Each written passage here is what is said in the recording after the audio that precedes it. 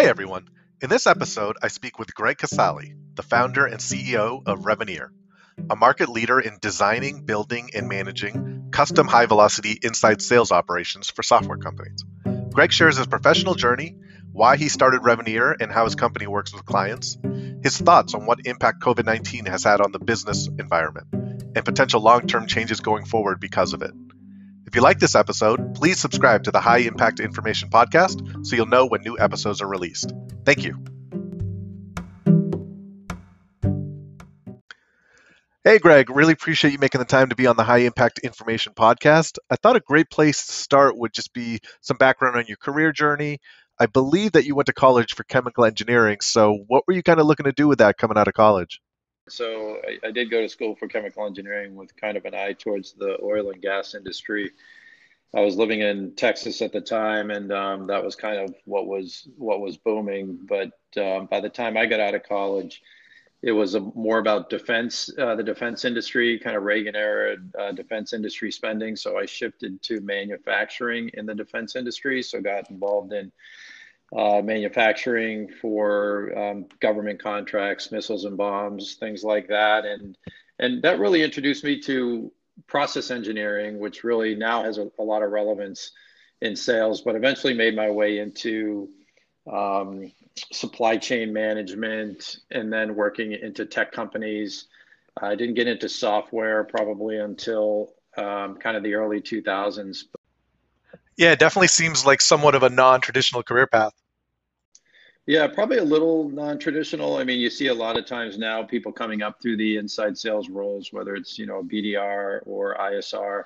And I actually came up through more of a program management, product management track. So kind of was responsible for new product introductions at a tech company. And from there got into creating programs for the channel. So bringing products to market, and it really wasn't until I got into kind of strategic alliances, business development, that I really made my way into true transactional selling. And that was pretty late in my career. I mean, the way, I see people doing it nowadays, I think it was probably a little bit unusual, but got me to this point.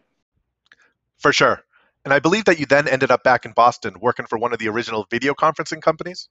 Came back here for a real sort of upstart startup company that it's funny to look back on it now, but they were the pioneers of video conferencing, and we're talking about kind of mid 90s here. And so if you think about Zoom that everybody's on today, I mean, you can do that pretty much free today. I joined a company that we were selling these systems for like $300,000 and up, to allow people to do video conferencing from room to room. And that's really changed quite a bit. But that was my first kind of high tech experience. And I moved from Texas to Massachusetts to take that opportunity. Got it. And then you moved on to a company called Abnetta, which is where you were right before starting Reveneer. And Appnetta was probably my first exposure to what I would call these high velocity inside sales operations. People call them BDR models. And, I really found it intriguing to see how that worked, where you could have high volume outbound calling and in kind of a very process driven way drive those opportunities through a sales funnel and transact business. And so I kind of used that opportunity to see a lot of things that I thought worked well with the models, but a lot of things I thought could be done differently. And I kind of put my process engineering hat on and really thought about how would I design this process if I was to do it with a blank slate. And that became the template or the blueprint for Reveneer. That was how the company started, was really with a schematic or a blueprint that I designed around how I thought these operations should be run. And it's evolved quite a bit since then, but I think the premise is pretty much the same. Yeah, that makes sense. From there, what was the thought process to try and make a business out of assisting companies with their inside sales operations? I believe this was around 2012. So, what was the market opportunity you saw? Yeah, I think it was a combination of a couple things. One, it was just this kind of process minded view that I have when I look at things. I always kind of can look through the people and just see the process underneath and what would it take to really optimize the process. And at the time, SaaS companies and SaaS business models were obviously how most software companies were were going to market. And I saw those two things really interesting, both the combination of being able to create frictionless selling in an inside model, and then these business models that really relied on that to happen, being able to sell efficiently because they couldn't afford a lot of cost of sales in a lot of these different SaaS models. So that was the problem I decided to solve.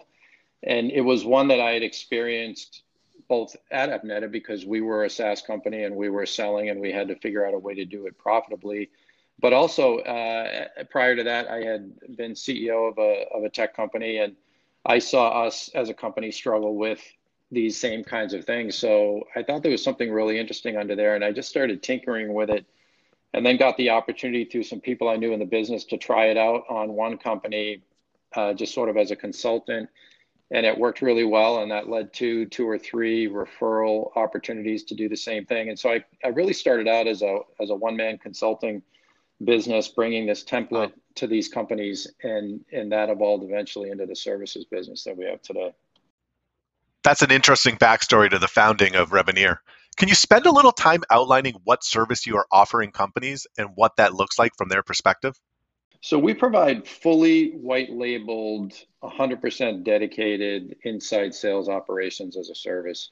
And there's a couple things in there. The fully white labeled, our teams look and act to the outside world as if they work for the company we represent. So the team that we stand up is 100% an extension of our clients' inside sales operations. That's kind of the first thing. The other piece is they're 100% dedicated to that one client. So unlike a lot of companies, we're not moving people around. We don't share them fractionally from one project to the next. They're 100% embedded in that engagement. They learn really well how to have conversations about those products, and they typically will stay with that client for the life of the engagement.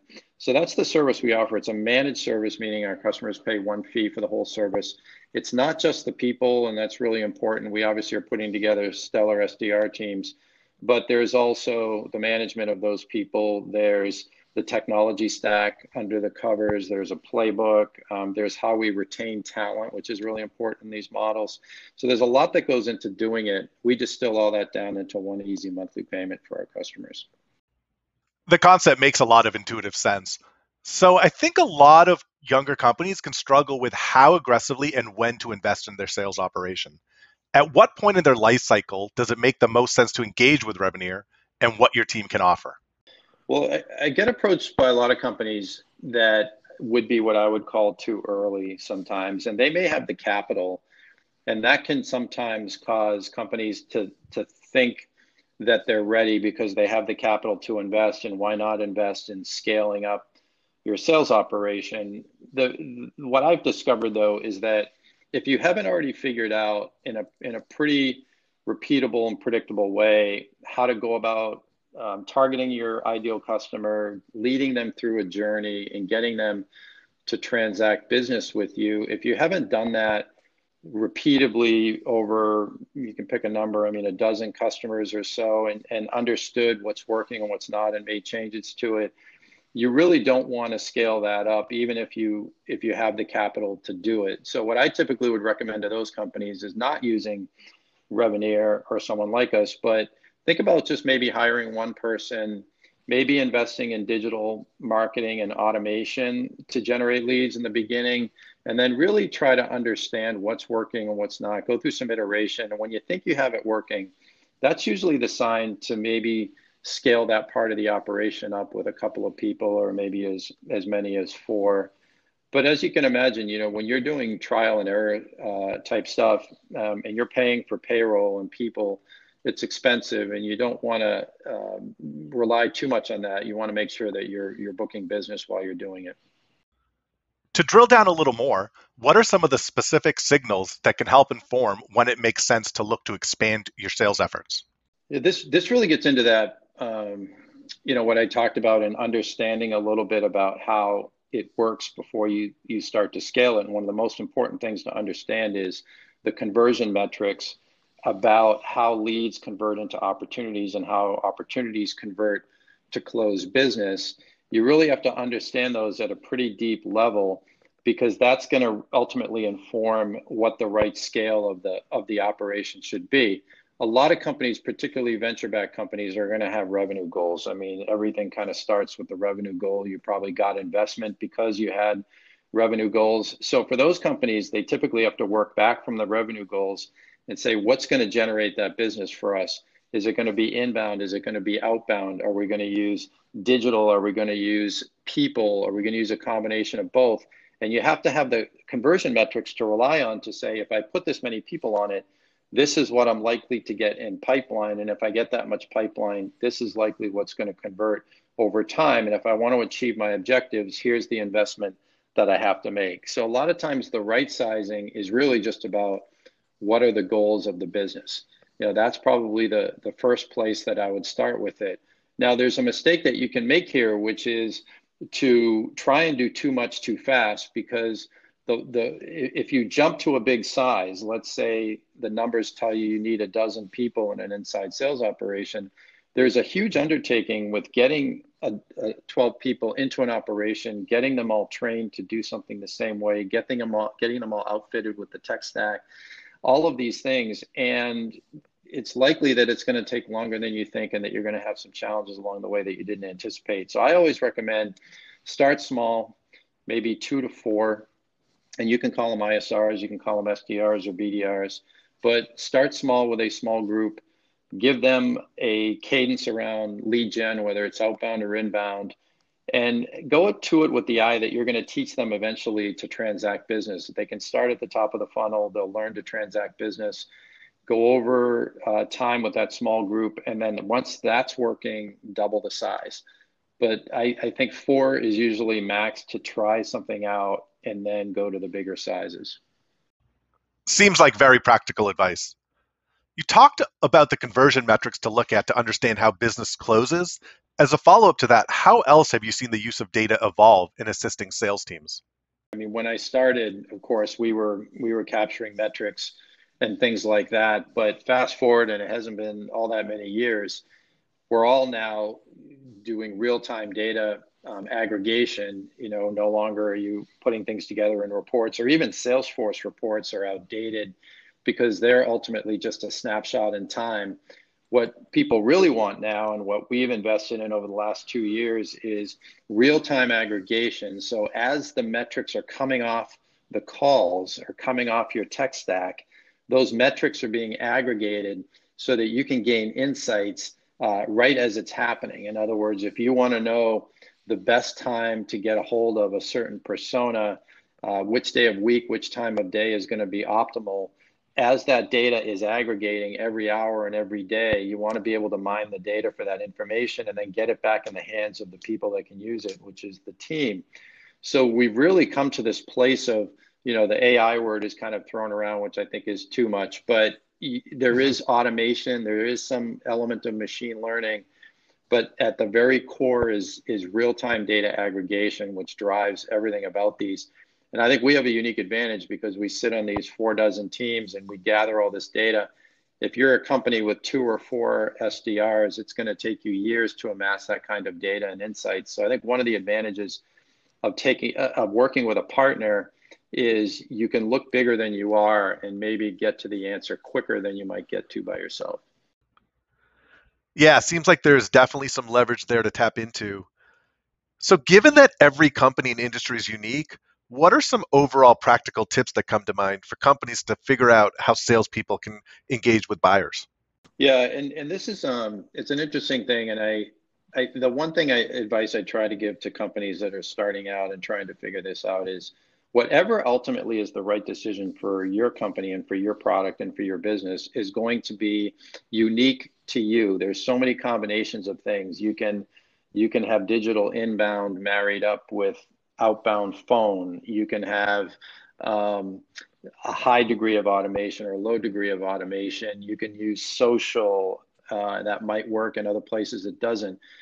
Don't think that because someone on LinkedIn is advocating one way or the other, saying that calls don't work or email conversion rates are down, that you should use that to inform what you do. I think ultimately you want to try things out for your product in your market, measure it, see what's working, and then double down on the things that are working. We're obviously phone first. We believe in outbound calls, There's a lot of, I think, bad information out there about the effectiveness of calling. And most of the reason that people would say it's not effective is because they're not making enough calls statistically to make it effective. We know how many calls it takes for it to be effective. We bring that science to what we do. And so we make outbound work, but we're not parochial about it. We know that you also need email sequences, which we use, and you also need to be doing a certain amount of LinkedIn or social networking as well. The key to all of it, and what I tell companies is it's not a religious argument about which is better.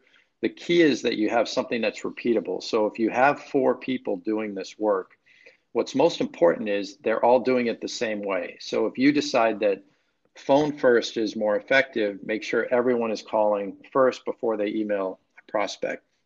Tell them how many dials you expect them to make per lead before they go to email.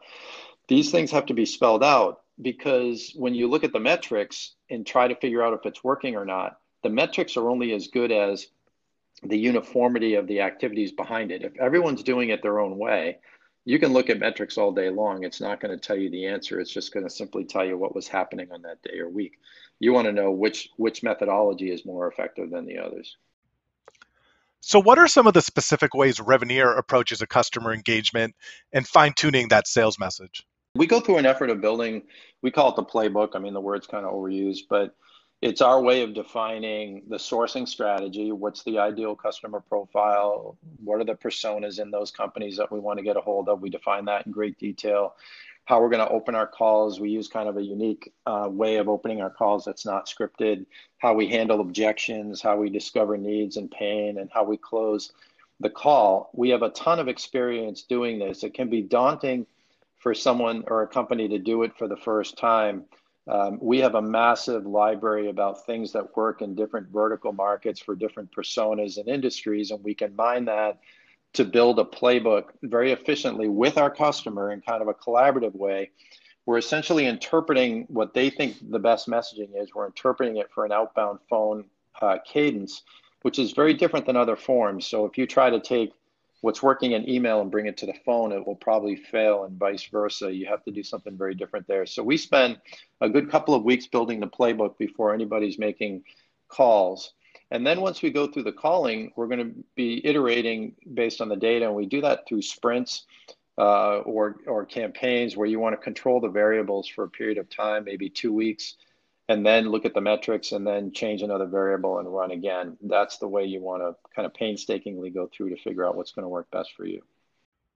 Have you found that certain tactics generally work better in enterprise versus SMB or vice versa? Before you can do that, one of the most important differences from, say, SMB up to enterprise and everything in between is the connect rate of people that you're trying to get a hold of. And connect rate is quite simply the rate at which they will pick up the phone if you make 100 dials. So the industry average might be somewhere around 5.5%, 6%, 6.5%. So about 6.5% of dials get picked up. But we know that if we actually do it by persona or different levels, C-level, VP, director, manager, the connect rates are very different. You can be as low as 1.5% to 2% for a DevOps decision maker. You could be as high as 8 or 9% for a VP in sales or marketing, which tend to pick up the phone. The business size makes a big difference. We've called hyper SMB before, which I'll call like very small businesses like electrical contractors and even like tanning salons selling POS. They're going to have a very high connect rate. So you have to understand the connect rate. And then the next is, that's just somebody picking up the phone. It could be a gatekeeper. We try to have direct dial phone numbers that we get through paid tools like ZoomInfo and others, so that we can get directly to decision makers.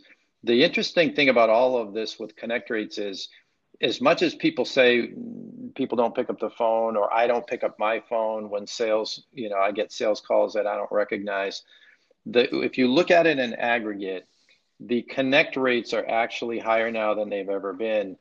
And the reason for that is the proliferation of the cell phone, the mobile phone that people carry with them. That's now the default office phone.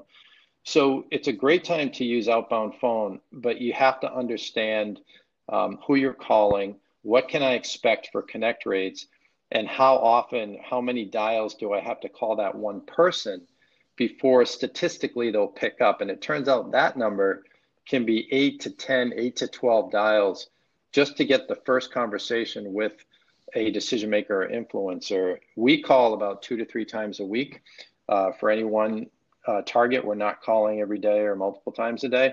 And that mix, we think gives you the highest probability for getting a live conversation.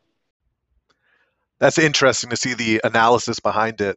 So, changing topics a little, obviously some tectonic shifts in how we live and work with COVID-19 over the past year. What are some of your high level observations during this time period? Yeah, it's been a learning experience, and it's not over. There's no way to prepare for this. They don't teach it to you in school, and Sure.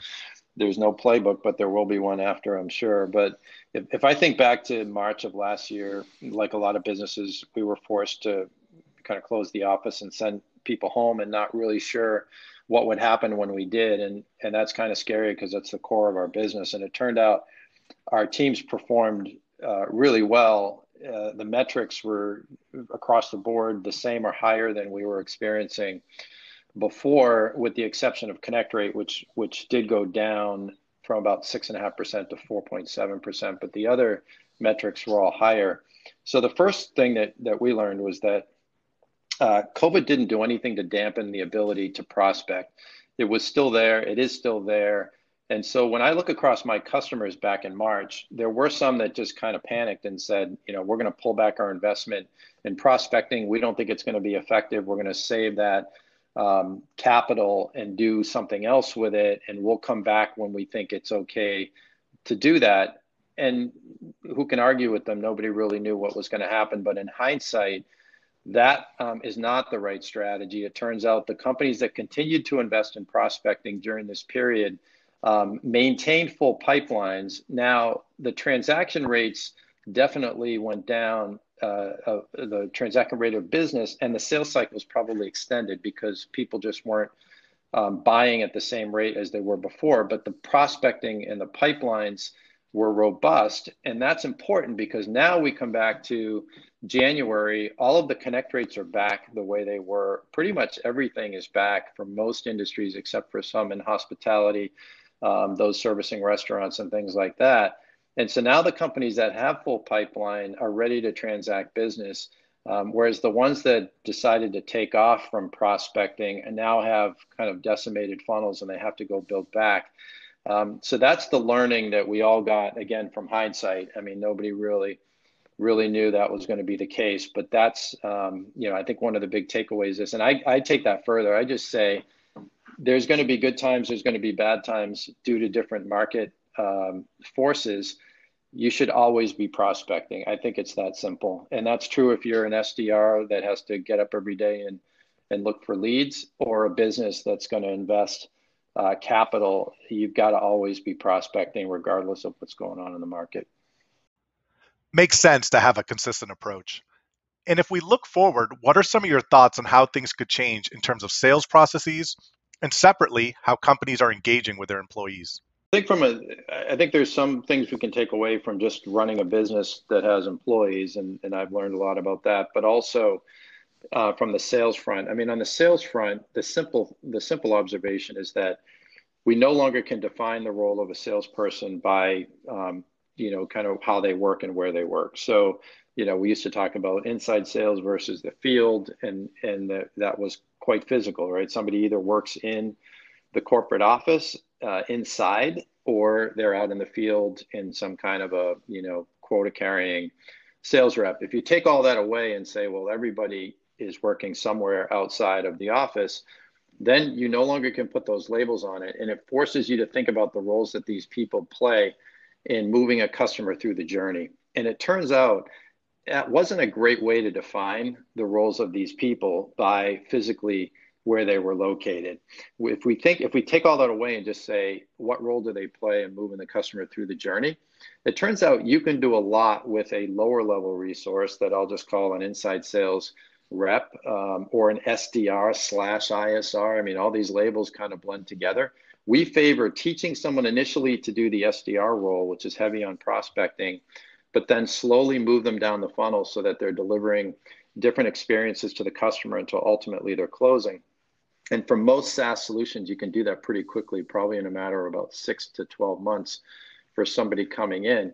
So this isn't true for all products, but I think we can think about linear sales process that doesn't require a handoff to somebody necessarily with more experience. I think that's one of the takeaways, and I think that's probably one of the biggest changes that we see happening in sales. For businesses with employees, I think what we're learning is, yes, working remotely works. You can send people home if they have the right tools and training and oversight, management, and help that they need.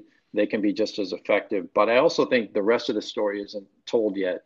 And that's that people need a place to go to at least some time. And so I think the companies that are saying, we're getting rid of the offices for good, we're 100% remote, I think are a little too quick to do that. I think people ultimately need the option to have a place to go sometime of the week or the month. And I think that it's our obligation to provide that space for them and not necessarily say that they need to carve out a piece of their house to do that. So that's sort of just some of the things I think that is still evolving through all this stuff. That makes sense, offering more flexibility and options for employees. All right, Greg, I think that's a great place to wrap up. Really appreciate you making the time to be on the podcast and sharing your insights. Best of luck with Reveneer and looking forward to seeing all the continued success. I appreciate that. Thanks for having me on. Really good to chat with you about this stuff, and good luck to you as well.